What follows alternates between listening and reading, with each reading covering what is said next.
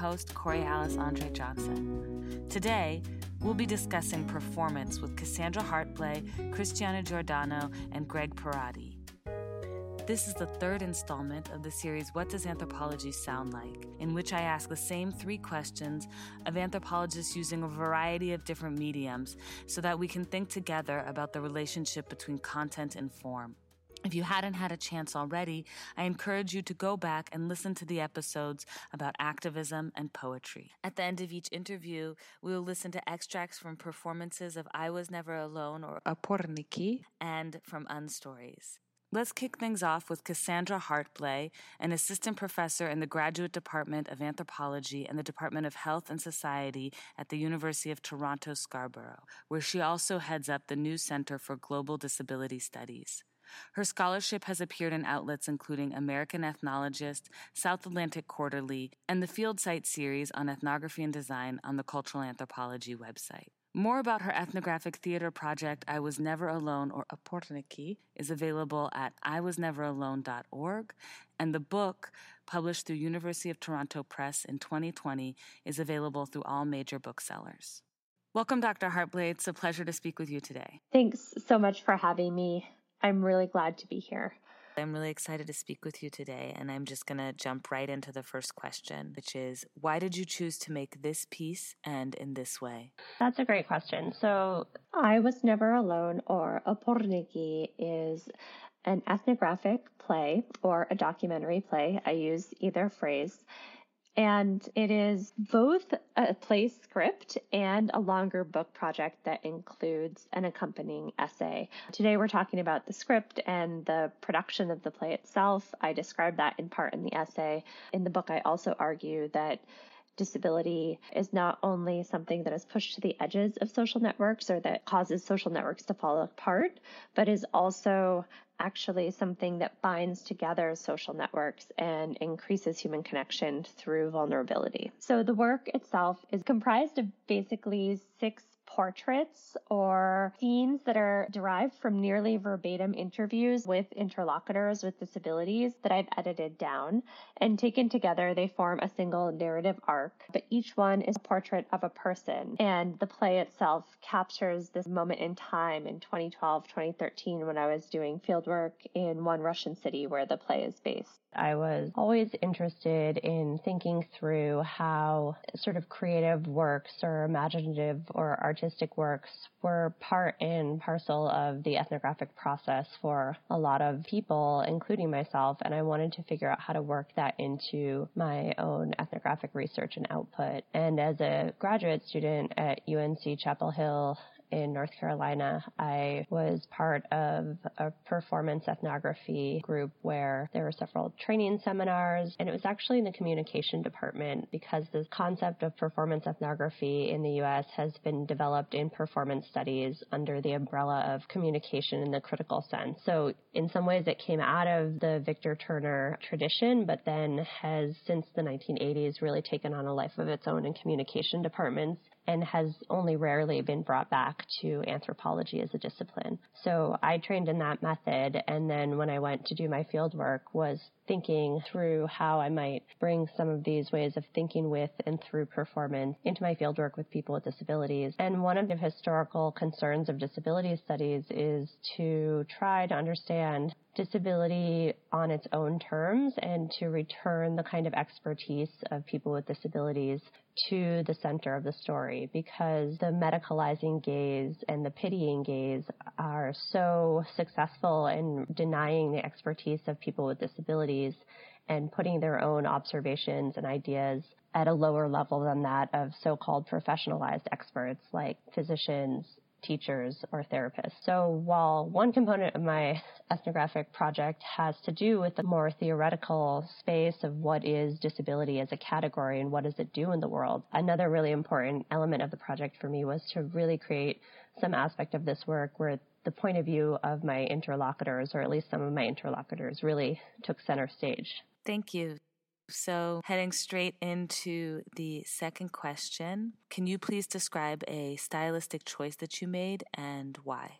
Sure. So once I had kind of come up with this idea of creating a play script based on my research participants' lives, I quickly found out upon return from the field in my sort of first attempts that you can't actually tell if a play works as a play until it's performed.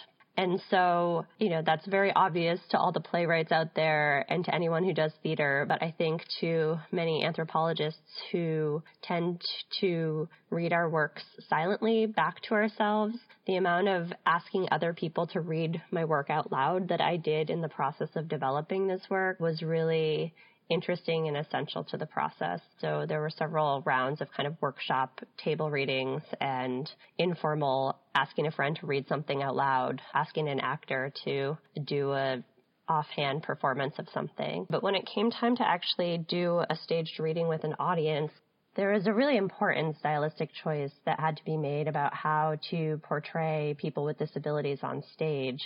And because there's an array of different kinds of disabilities in the play, including mobility impairments, speech impairments, sort of the kind of illnesses that change the way your body works, the question of how to represent those disabilities on stage was something that was very much in the public ethos. There's been a lot of discussion about actors with disabilities and actors without disabilities playing people with disabilities on TV, in film, and then also in theater. So one thing that was really important to me was that in casting even a very sort of process-oriented staged reading, it was very important to have actors with disabilities in the cast. And that meant not necessarily casting people based on their disability type, so that I'm not saying that someone with cerebral palsy had to play the character with cerebral palsy or the person with a speech impairment had to play a person with a speech impairment, but rather in creating roles for people with disabilities as main characters in the play to actually cast those people. And then when it came to the kind of audioscape of the play, the space where that's really been the most obvious and interesting is in terms of one monologue in the play, the second portrait, which is a man with a speech impairment. So obviously his original interviews were recorded in Russian because that's where I did my fieldwork, and the primary language is Russian, and most of my interlocutors speak very little English, if any at all. So I always communicated with them in Russian. And this is someone who speaks very, very slowly in real life. And one of the things that we had to negotiate with the director that I worked with for staged readings, and then also with the actors that we cast at various readings, was how slow is too slow for a staged performance. And in some senses, there's a really evocative and interesting performative moment that happens when someone presents speech in a way that is slowed down, has extra pauses or pauses in unexpected places, when there are silences or the kinds of noises that are out of the ordinary. In a way, this casts light on the very performative nature of speech itself, because it kind of takes us out of our thrown state of listening to human speech, and the act of listening itself becomes more foregrounded. But for actors, it also meant having to make some really hard choices about how to portray someone else whom, for English-speaking actors, they had never heard this person speak, and they wanted to create a performance that did justice to the kind of process and life experience. So I also didn't actually record this person when I did interviews with them, because the interlocutor, he was very aware of his own voice and how different it is. And he felt self-conscious of the idea of an audio recording being out there in the world that he might lose control of. So rather than audio record our interviews as I did with most of my interlocutors, I hand transcribed what he said to me. And this was possible, partially because he does speak very slowly. Of course, it meant that my Russian grammar as a non-native speaker wasn't always perfect, so I had to make a lot of corrections when I went back and transcribed the interview notes from my handwritten notebook to computer. But of course, my interlocutor was able to check things over, and sometimes he would send me blocks of text that he had typed in advance rather than speak it to me in person. And it created some really interesting moments in performances because the audiences at first seem really anxious because the speech is so slow. The first reaction is sort of, oh no, is this entire section of the play going to be like this? I don't think I can take it. But then similar to the way that a contemporary English speaker, after the first 2.5 minutes of a Shakespeare play, kind of settles in and starts just breathing into the rhythm of that timbre of speech, similarly, the audiences kind of eventually relax into the temporal rhythm of this storytelling and the temporality of the speech that the actor or director settle on. And I'll say one more thing about that, which is that one of the most interesting moments came about when the actor who we cast for staged workshop of the play in San Diego, Sam Valdez, played this role of Bacchus. He had to make a particularly interesting choice because he himself has a very mild speech impairment. He has cerebral palsy, so the kind of sound of his voice is just a bit but not very different from what we think of as unaffected human speech. So he had to decide how much to invent a speech impairment versus how much to kind of rely on his own speech impairment, but slow down his voice, or his speech rather, and the pauses between words. So that created some really interesting conversations in the rehearsal studio and then also in the talkback sessions from the play when he kind of discussed those artistic decisions with the audience. So the last question is, what about anthropology is performance, and what about performance is anthropological?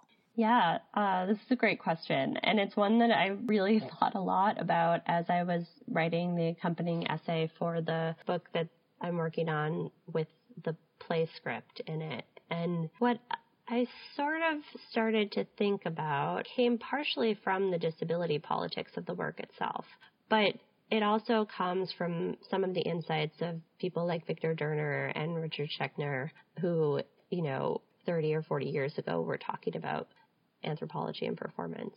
So what I came to was this sort of realization that anthropology and performance are both this kind of special design for a circumscribed event and type of human relations, right? On the most basic level, when we embark on ethnography, we are setting aside the normal rules for human interaction, placement in space, movement and relation, and vulnerability. And the same is true for theater in the sense that when you embark on a performance, when you ask an audience to sit and watch and listen, there's a very different kind of set of social rules for interaction. And both ethnography and theater do this in the hope that by suspending the normative rules, there might be some kind of coming together, some kind of togetherness or being together that could potentially create kind of social change or some kind of difference in the world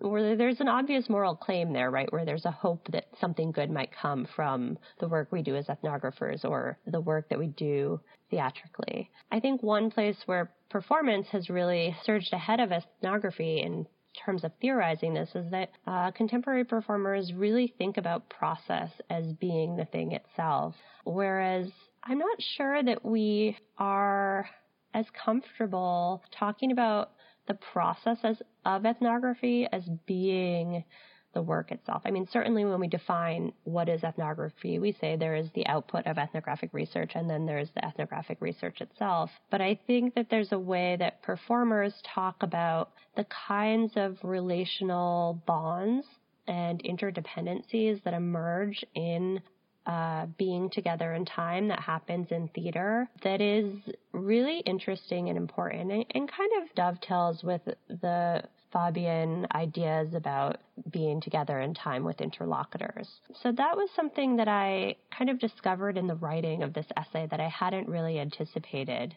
And it really echoes through the way that this work, doing a play based on my ethnographic research, has continued to bring up new kinds of insights into the project, to foment new kinds of relationships with my ethnographic research participants as they've become collaborators on the play or readers of the play script, contributors to sort of the soundscape of the performances of the play as musicians, and then also the kinds of insights into how to explain what was going on in my field site in Russia in 2012 to North American audiences is something that the rehearsal process, interacting with actors and directors who've never been to Russia and who kept saying to me, okay, like I know this is a play about disability, but I have a disability here.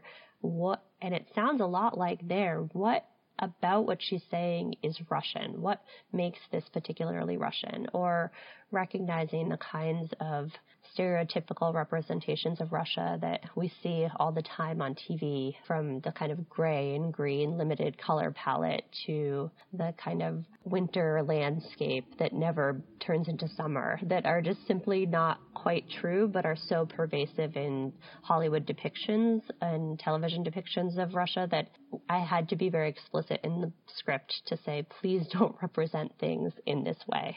So all of that is to say that the rehearsal space and the performance space became a secondary field site that continued to inform how I did the kind of interpretive work as I write, more theoretical and traditional academic work about ethnographic research. And in that sense, the kind of interdependencies and relationships that emerge from that mean that it's a kind of communal interpretive process that is quite different than the kind of traditional idea of the ethnographer interpreting and establishing authority alone.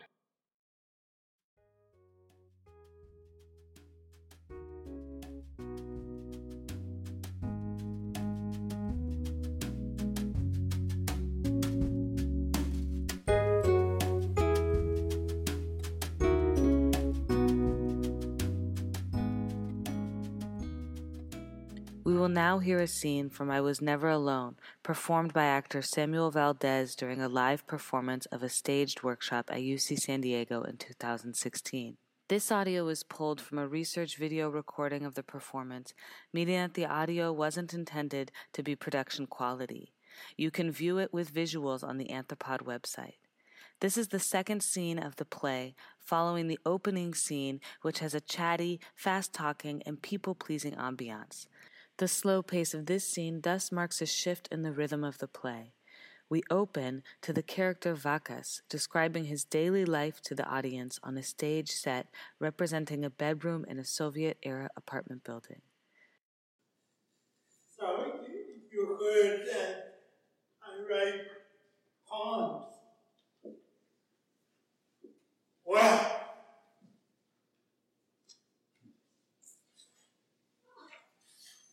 the 14th was a concert. That was really unusual since I went out. Yeah, but this outing makes me feel something. But today, I asked. It was beautiful.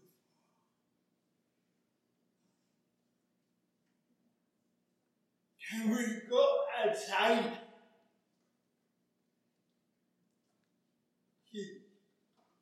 Papa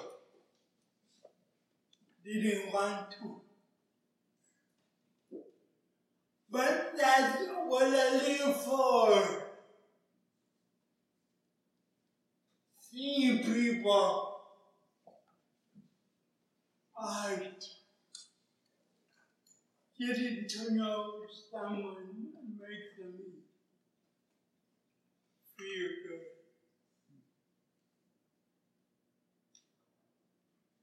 When I was going to the store, so I used to talk with the sales girl there. I like that. So when I got out and would go outside of the house,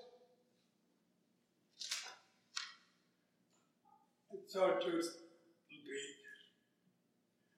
I would always show up at the store. I found it really interesting sales girl. It was in the Capitol Shopping Center. It had music CDs. I would go there often, a bunch of Sundays. It was always the same sales girl, and I liked her. One time, when I was off, I asked her to show me something in the store. And I said that I liked her.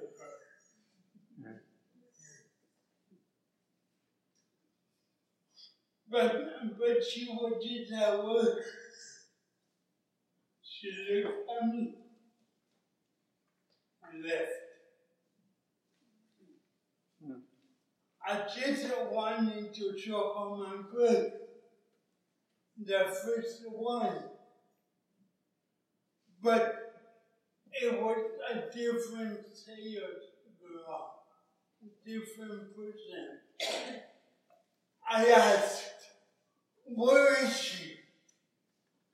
No one could tell me. I didn't even know her name. I couldn't even leave the book for her. And the next Sunday I went back.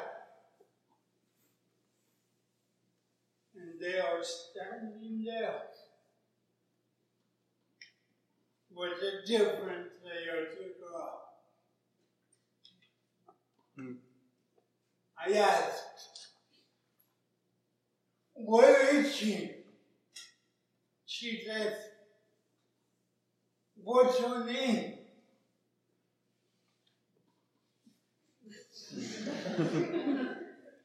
Then I don't know who you mean. And the next Sunday, a different sales girl. I just wanted to show her my book, and I complimented her. This sort of emotion.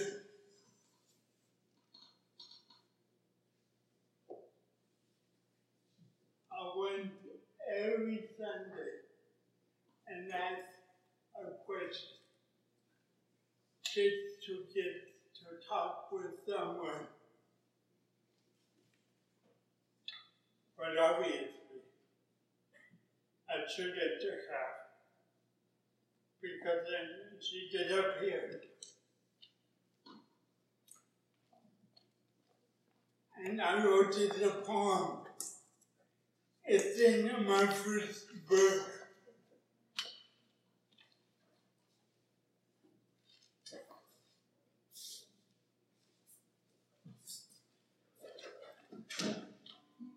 The deity of my love. Unnamed the deity of my dream for you. And it's true. That's what you become to me. And this word suddenly seems small. And these stars, my star has fallen. And with its fall, I offer my desire to the summer, to love, to be feverishly aflame. By this love kept warm, I just wish that at sunset, my destiny will come to me, washed out by rain. And I would say, enough from me. Become my goddess in the working life.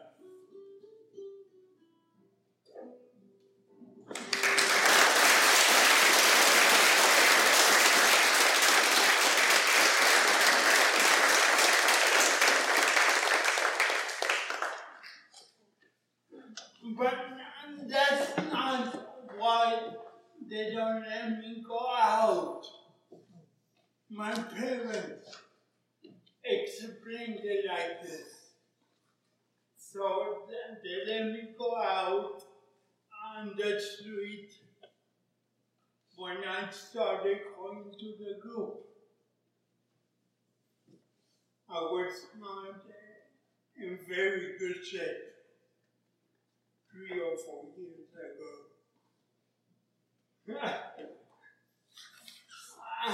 I met this new volunteer. This one was Olga. I forget her last name. It was nice talking to her. And I asked her to take me outside in the yard. And there, the ice fought. And it got windy.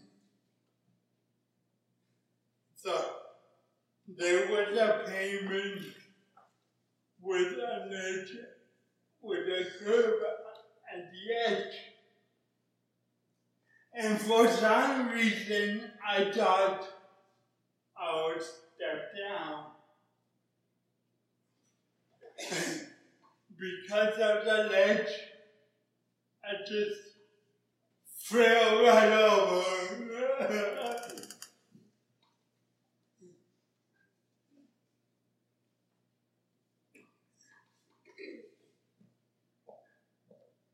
In my face, I broke a tooth on the pavement.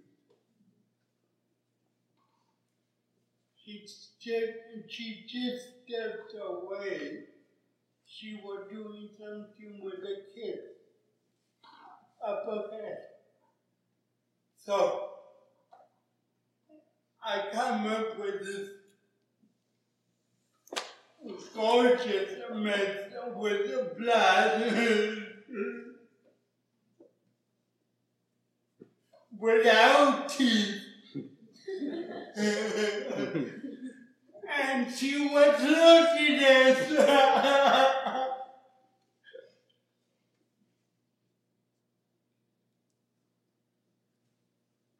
she was looking at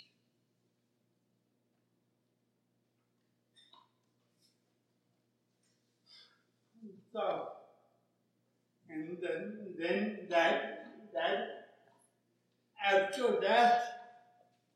that tooth, my mom knew someone who fixed it. And another time, in the school, on a pipe, I tripped over the linoleum and broke it up to the nerve. So there it is. After that, I started staying home. And I told them so many times, but you fall, your teeth, your head, and we'll be sitting by your hospital bed, like after the accident.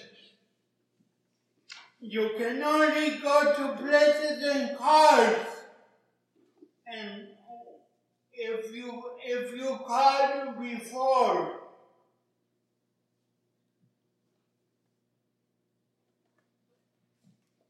so that's what the 14 was. I'm only allowed to go out for things like this. Bacchus spins in his chair toward the window and looks out for a time.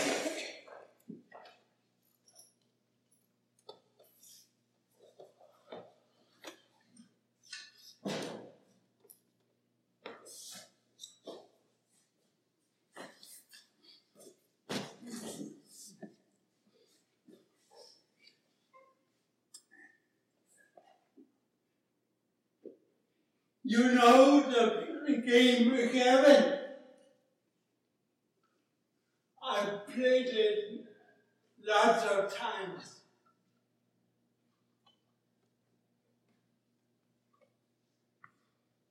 They even have a contest that I entered. There in the game, I entered a contest.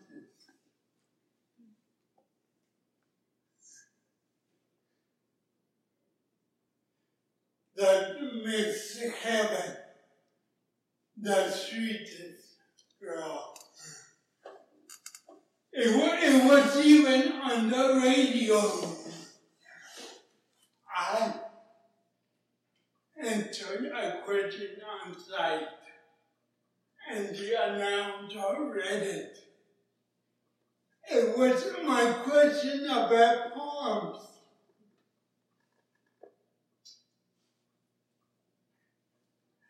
And she read it while I was listening. I found her page on VK and showed her my poems.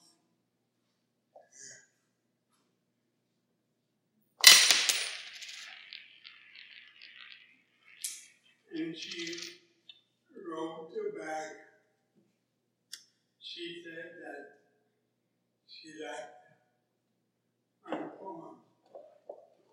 She said there are something of love in poems.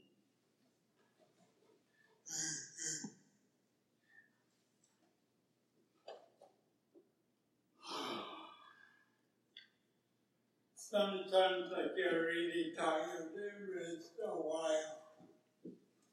About 10 minutes or so, I don't do anything.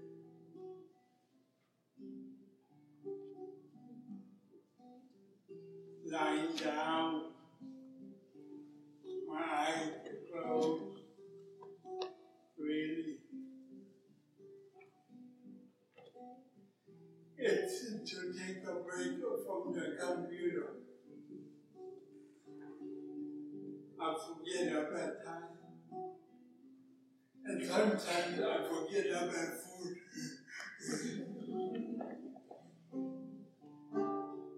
And here,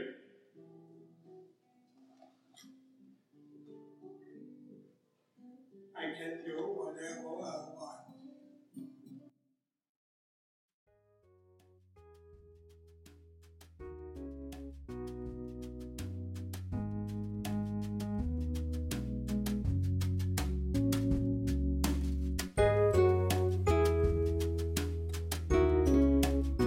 Next, we'll be hearing from Christiana Giordano and Greg Parati, a collaborative team. Dr. Giordano is Associate Professor of Anthropology at the University of California, Davis. She received her PhD from the University of California, Berkeley. Her book, Migrants in Translation, Caring and the Logics of Difference in Contemporary Italy, published with the University of California Press in 2014, won the Victor Turner Book Prize for Ethnographic Writing in 2016 and the Boyer Prize in Psychoanalytical Anthropology in 2017. Her current research investigates new ways of rendering ethnographic material into artistic forms. She's been collaborating with playwright and director Greg Pirati on a new methodology at the intersection of the social sciences and performance. Together, they have created Unstories, a 50-minute performance around the current quote-unquote refugee crisis in Europe, and Unstories 2, Roaming, a 45-minute performance which furthers the reflections about movement and borders. Greg Pirati is an assistant professor of devising and dramaturgy at the University of Arizona's School of Theater, Film, and Television. He is also a playwright, theater director, and actor. He co-authored the plays The Laramie Project, Laramie 10 Years Later, The People's Temple, and Unstories. His honors as a writer-director include an Emmy nomination, New York Drama Desk nomination, a Humanitas Prize, and the Bay Area's Will Glickman Award for Best New Play. In 2013, he was nominated for an Alpert Award for Outstanding Contribution to the Theater. Since 2015, he has conducted research on structural racism and police violence. Also since 2015, with anthropologist Cristiana Giordano, he has developed a method for research, writing, and theatrical devising called affect theater. Together, they have authored articles playing at the intersection of anthropology and theater, which have been published on a variety of platforms for the Society for Cultural Anthropology. Their journal article, Getting Caught, a collaboration on and off stage between theater and anthropology, was published by the Drama Review. They teach workshops in affect theater internationally. Thank you for having us, Corey. It's great to be here. Yeah, we're really excited. Thank you both. It's exciting to be having this conversation with the both of you.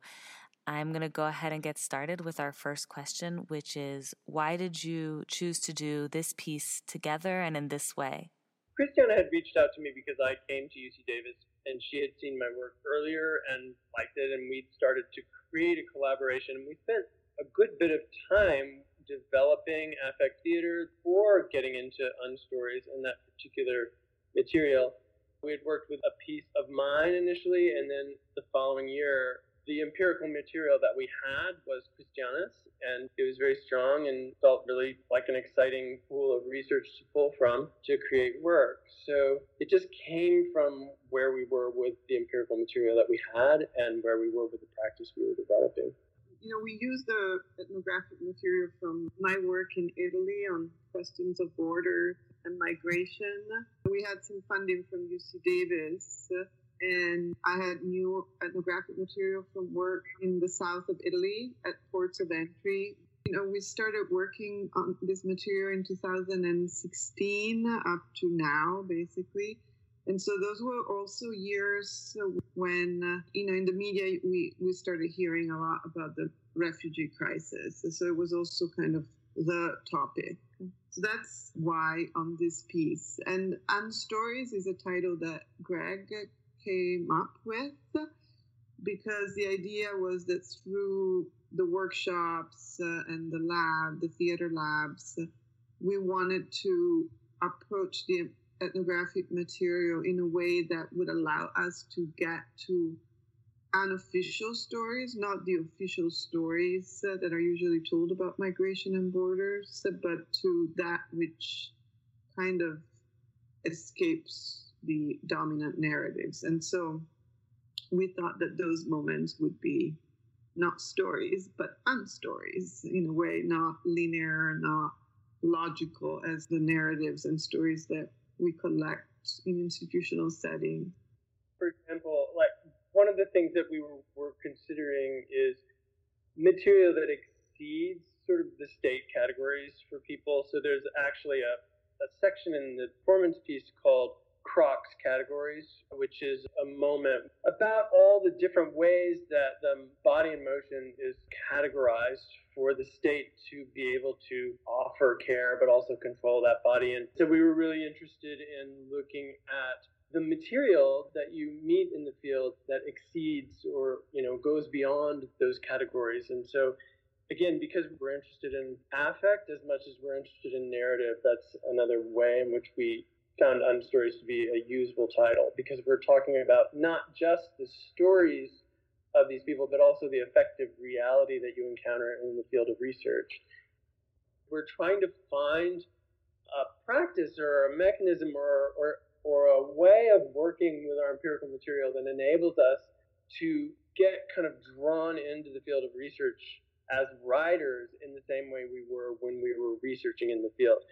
Yeah, we were thinking with Jean Favre-Sada and her idea of getting caught, of how when we do field work, it's not so much about understanding what is going on around us, but it's more about getting caught in what is happening around us, which means that, things and relations in the field position us despite of ourselves and despite our will to be certain kind of subjects.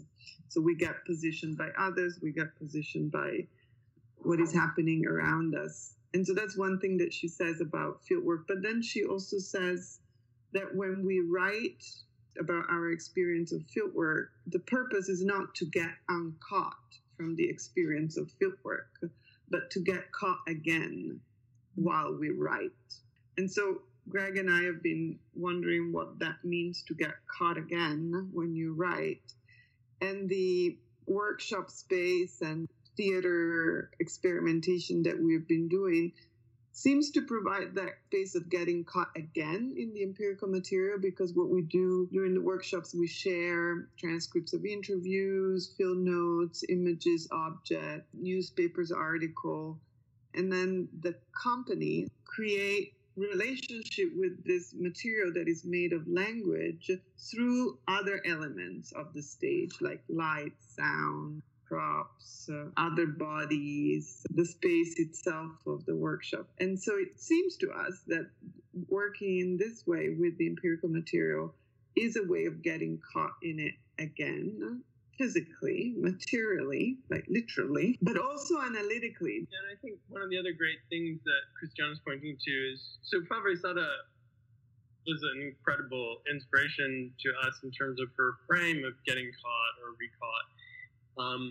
and not catching the material that you gathered in a theoretical frame and kind of making it fit, but rather writing from that place of being caught.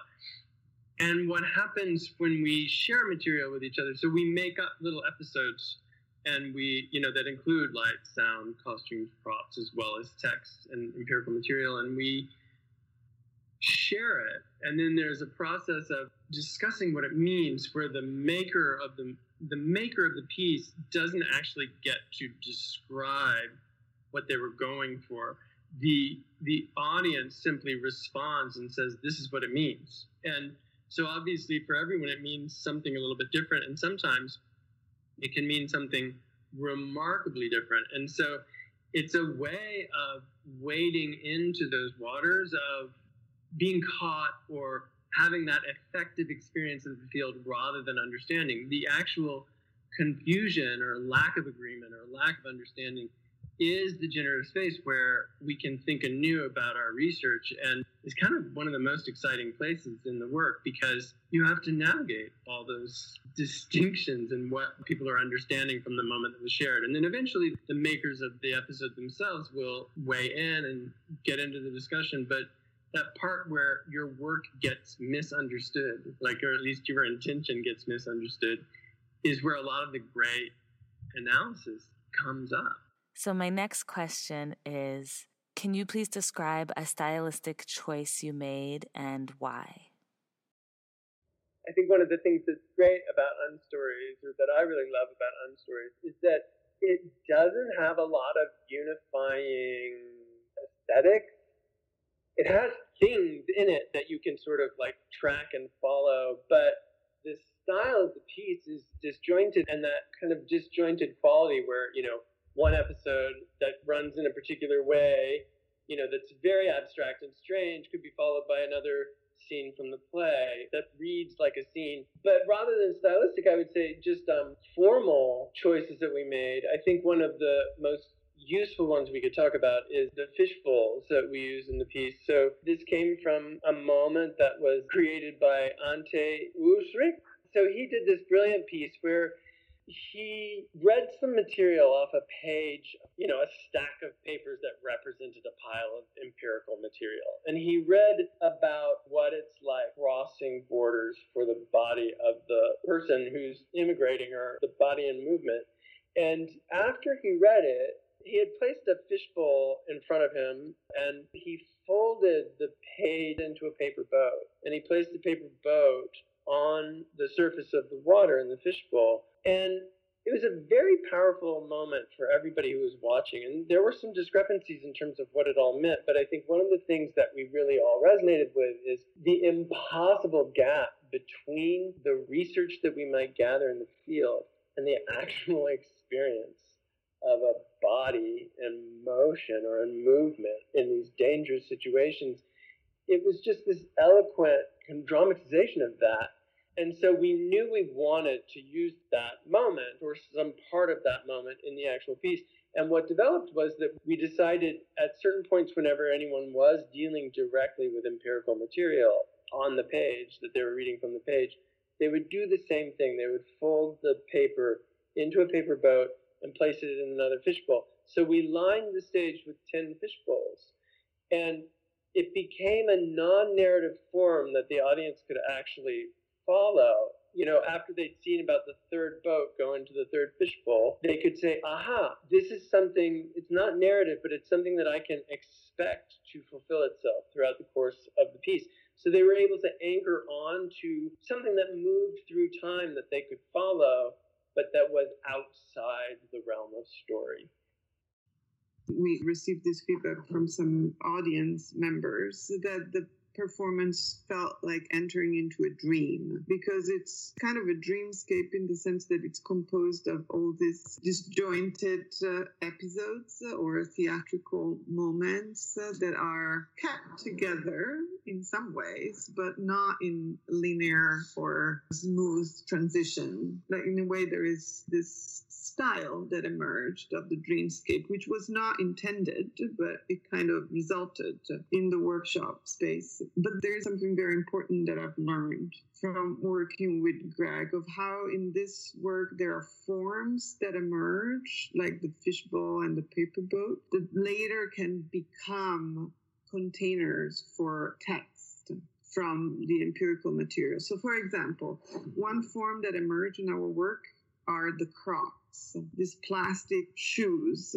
Fake Crocs are given to people who disembark at ports of entry. So refugees, migrants, foreigners are rescued at sea. They're brought to the nearest port. When they're disembarked, there are different humanitarian organizations welcoming people. And one of the first things that they do, they ask people to take off their old shoes, and they're given a pair of fake Crocs. And so we started using the Crocs as something that resonate with the state ways of welcoming and also managing the bodies of migrants. And so in our workshop, we started pairing Crocs, empty Crocs, or people wearing Crocs, with text that came from immigration laws or moments where people get identified at the immigration office. So the Crocs became almost like a material synonym of a state category. So every time people put a pair of Crocs on, they took on also the persona that is attached to, say, the category of the refugee or the category of the victims of human trafficking, of the asylum seeker, of the unaccompanied foreign minor. And every time they stepped out of Crocs, the kind of stories and narratives that the actors would engage had nothing to do with state category. And so the Crocs became another form that could be used to layer text that had to do with the official language of the state and how the state talks about foreign others and migrants through categories. Yeah, and I'll just add about the Crocs. One of the things that Christiana has expressed to me that's exciting to her about this work is that in anthropology, there's a lot of emphasis on the individual research. The individual's research is not something you necessarily share. And here, the research is out on the table. The empirical material is there, as are all of these objects and lights and theatrical opportunities. And so when you ask collaborators who haven't been in the field or aren't necessarily coming from where you're coming from when you think about Crocs as the primary researcher, which Christiana is, you get a whole array of different ways of understanding that material. And now because she's been in the field and knows the experience that we don't know, she may go, well, that doesn't ring true to me or that doesn't help me. But also things that haven't necessarily occurred to us as researchers get brought into the space by these other people because they don't know what they're supposed to know. So the Crocs is a great example. So a bunch of people made a bunch of moments or episodes about Crocs or using Crocs as one of the primary elements. And it just allows your non-understanding or understanding of your own research to broaden significantly, and it's pretty exciting. Thank you. And my last question is, what about anthropology is performance, and what about performance is anthropological? So a lot of people in anthropology are experimenting with poetry, with fiction writing, with drawings, with performance as well. And I think the desire is to blur the distinction between reality and fiction, and in fact, to valorize how fiction can teach us about the real. So I think there's a lot of performative potential in the kind of empirical material that we gather, because performance provides us a genre, a form that allows us to talk about things in a way that, through psychoanalysis, I would say it's oblique, it's not literal. So you can listen to language in its evocative form, in what it gestures towards, rather than what it says literally. And I think this performative potential is present in any kind of empirical material we work with, whether we are anthropologists or journalists or historians. So that is how I am thinking about performance and anthropology.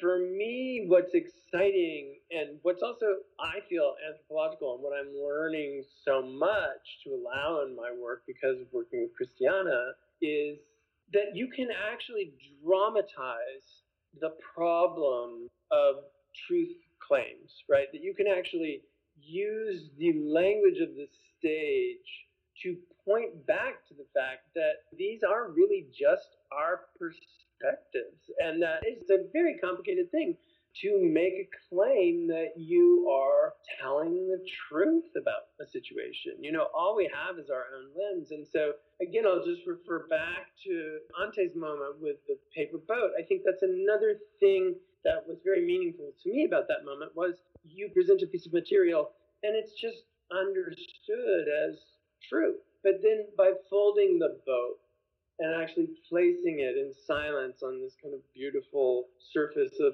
colored water with this angled light source, you can call attention to the fact that it's really just a person's research. It's not the life. It's not the life of the person who made a crossing that never got all the way across. And so for me, that's the real power of the theatrical form and what it can do for anthropology, but also, you know, what anthropology does for theater, similarly, is to enable it, if it wants to be more precise about worlds and situations and particular issues. There's a way in which a lot of theater is really just about either entertainment or storytelling in the service of creating some kind of cathartic experience because we identify with the character, etc. But we can also make work that enables thinking. You know, this is something we haven't developed, Greg and I, but something that we want to, is the question of the documentary. Because, you know, when you talk about anthropology and then theater of the real, one association that people make is, oh, this is kind of a documentary performance, documentary kind of theater, and it is really not. We're not interested in documenting as in giving you a window onto reality. It's more a way of resonating with certain realities in a more evocative way. That's why the dreamscape is more what comes out of this work. And so does the dream document? Well, the dream is a response to the world and also to other things that are going on in our psyches and bodies. And so it's not a literal documentation. It's an evocative documentation of something that happens. And so is that less true? No, it's another form of truth.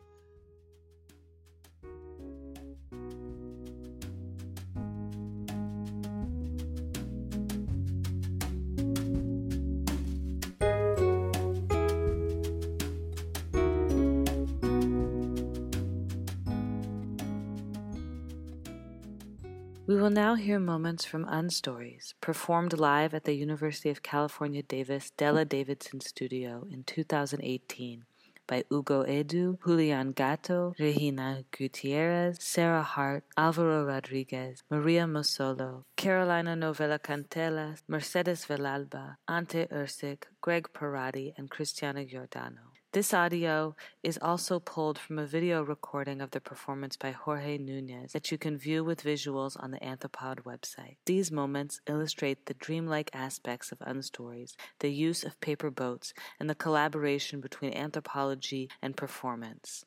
Because Unstories is as much visual as auditory, you will also find additional video materials on the Anthropod website highlighting the use of crocs described in the interview. This is Antonino Audino.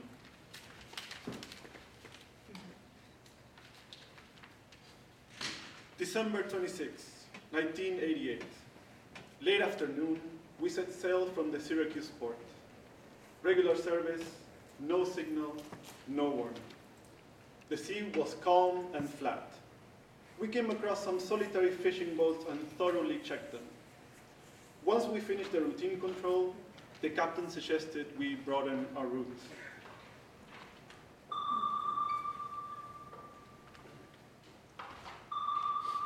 The sun had already set, and our radar signaled an echo, what we call a target in technical terms.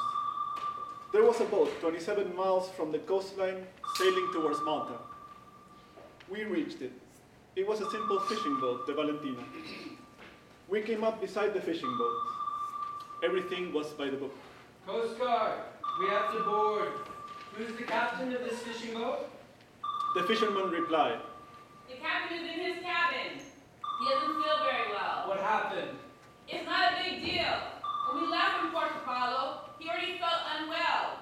Now we're going back. Anything to declare? There's nothing in the hold, nothing worth declaring. We tried to light up the fishing boat as much as we could with our torches. Our attention fell on the fishing nets. They were perfectly dry. That was suspicious, and the captain said to me, Get on board. We got on board. We expected the usual routine, smuggling cigarettes, weapons, or drugs. After some minutes, we heard our colleague scream. Captain, there are many people with strange faces. There are a lot of Christian souls down there. There were 40 people clumped in the hold. What were they doing there? It was 1988. We did not know what it was all about. Nowadays, we would have explained all this with 2 words: illegal immigration.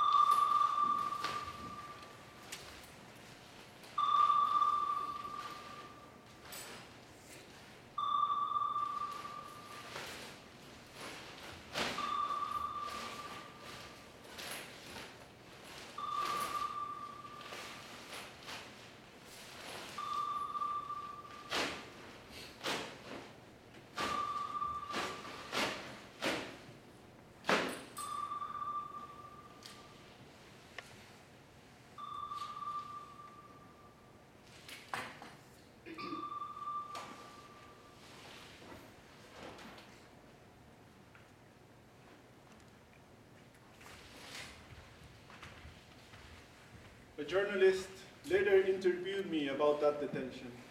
At the end of the interview, he looked me in the eyes and said, "Get ready for an invasion of a size that no one can imagine. This is just the beginning."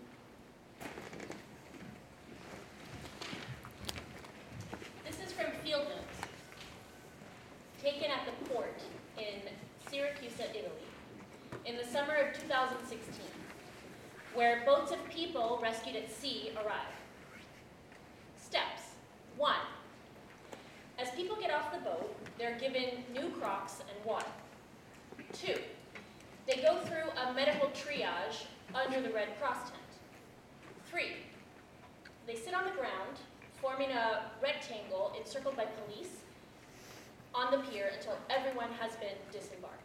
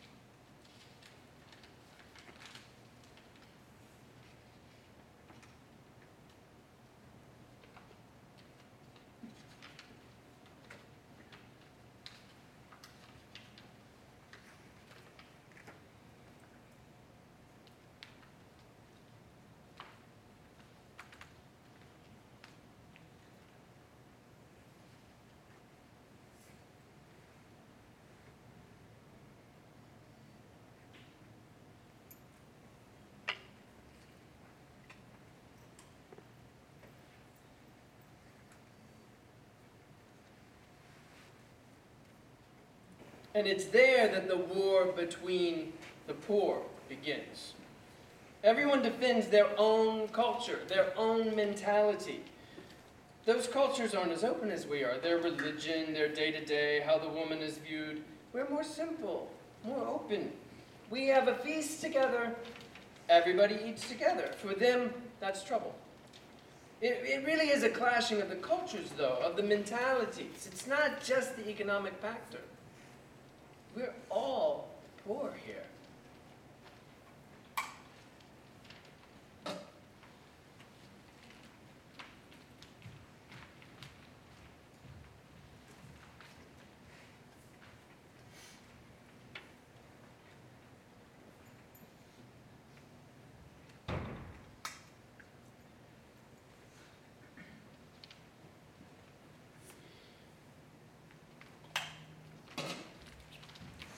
I'm a forensic doctor. I work for the immigration office.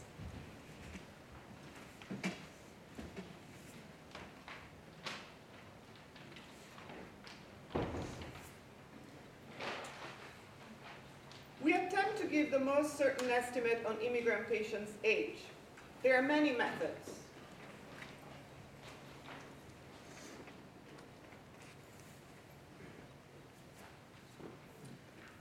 One is an X-ray of the left hand, of the left wrist.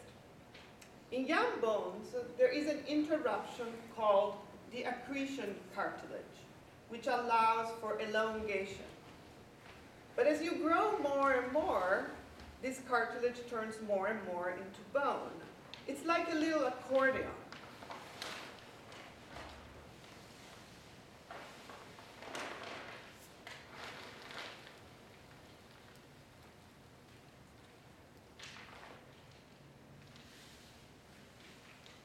The bones complete their ossification in adulthood.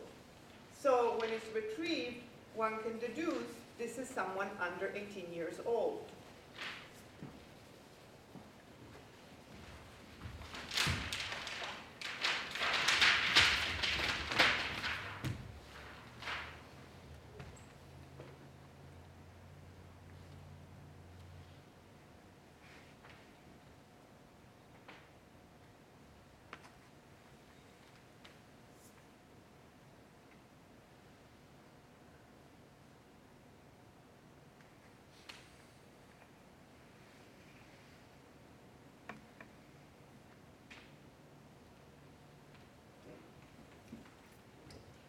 Obviously, there is no complete certainty. We can give a range, 16 to 18 years old, 18 to 20. The results are then sent to the police headquarters or to the immigration office. And the magistrate knows this is the most imperfect of situations. They even ask me to give some sort of probability curve, as long as it's established that they are a minor. So it's a reception for minors or a reception for adults. If it's for adults, it's 3 days and then you go home. I wash you, I dress you, and then you go back to your country. If you're a minor, I can't do anything. I have to maintain you, I have to help you.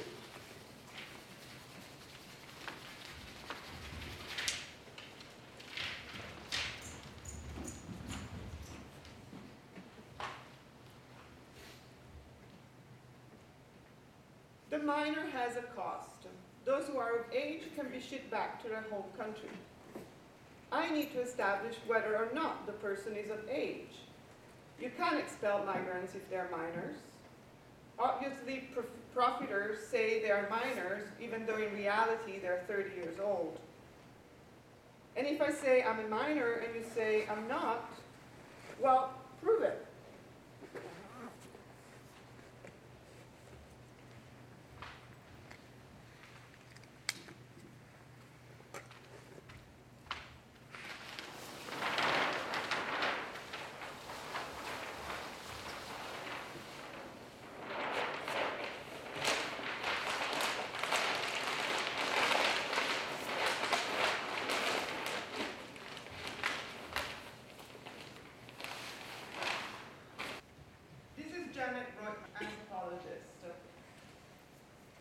When speaking of history, one might ask, what sort of narrative could be produced where meaning is not everywhere a problem?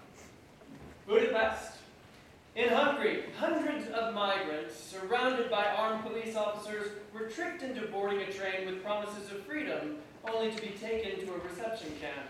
In the Czech Republic, the police... This year we have seen a record number of refugees trying, and too often dying, to get across Europe's Mediterranean frontier, propelled by brutal wars, the collapse of Libya, and others. Hundreds of people feared death on Sunday after a ship crowded with immigrants capsized and sank in the Mediterranean. Further, there's a direct correlation between the number of immigrants entering the country and the rise in the crime rate. How did crisis to mean a protracted historical condition? The very idea of crisis as a condition suggests an ongoing state of affairs. But can one speak of a state of enduring crisis? Isn't this an oxymoron?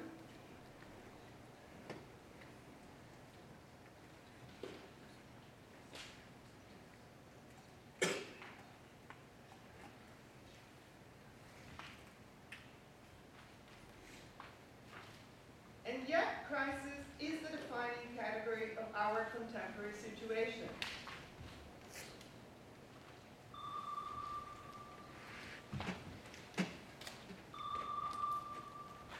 There is no politics without crisis, because we have no language for it.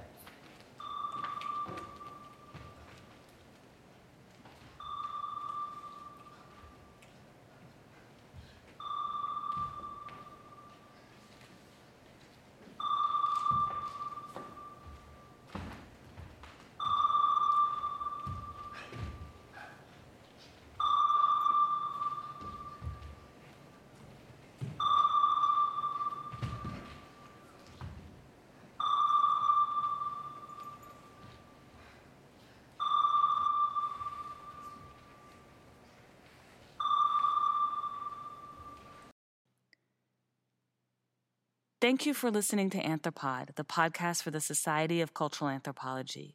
My name is Corey Alice Andre Johnson, and I've been your host for this episode. Again, I'd like to thank Drs. Hartblay, Pirati, and Giordano for joining me to discuss their work. A big thanks as well to Shelmith Wanjiro, the associate producer for this episode. If you liked this episode, please do go back and listen to the others in the series, What Does Anthropology Sound Like? And of course, subscribe to Anthropod. Thank you.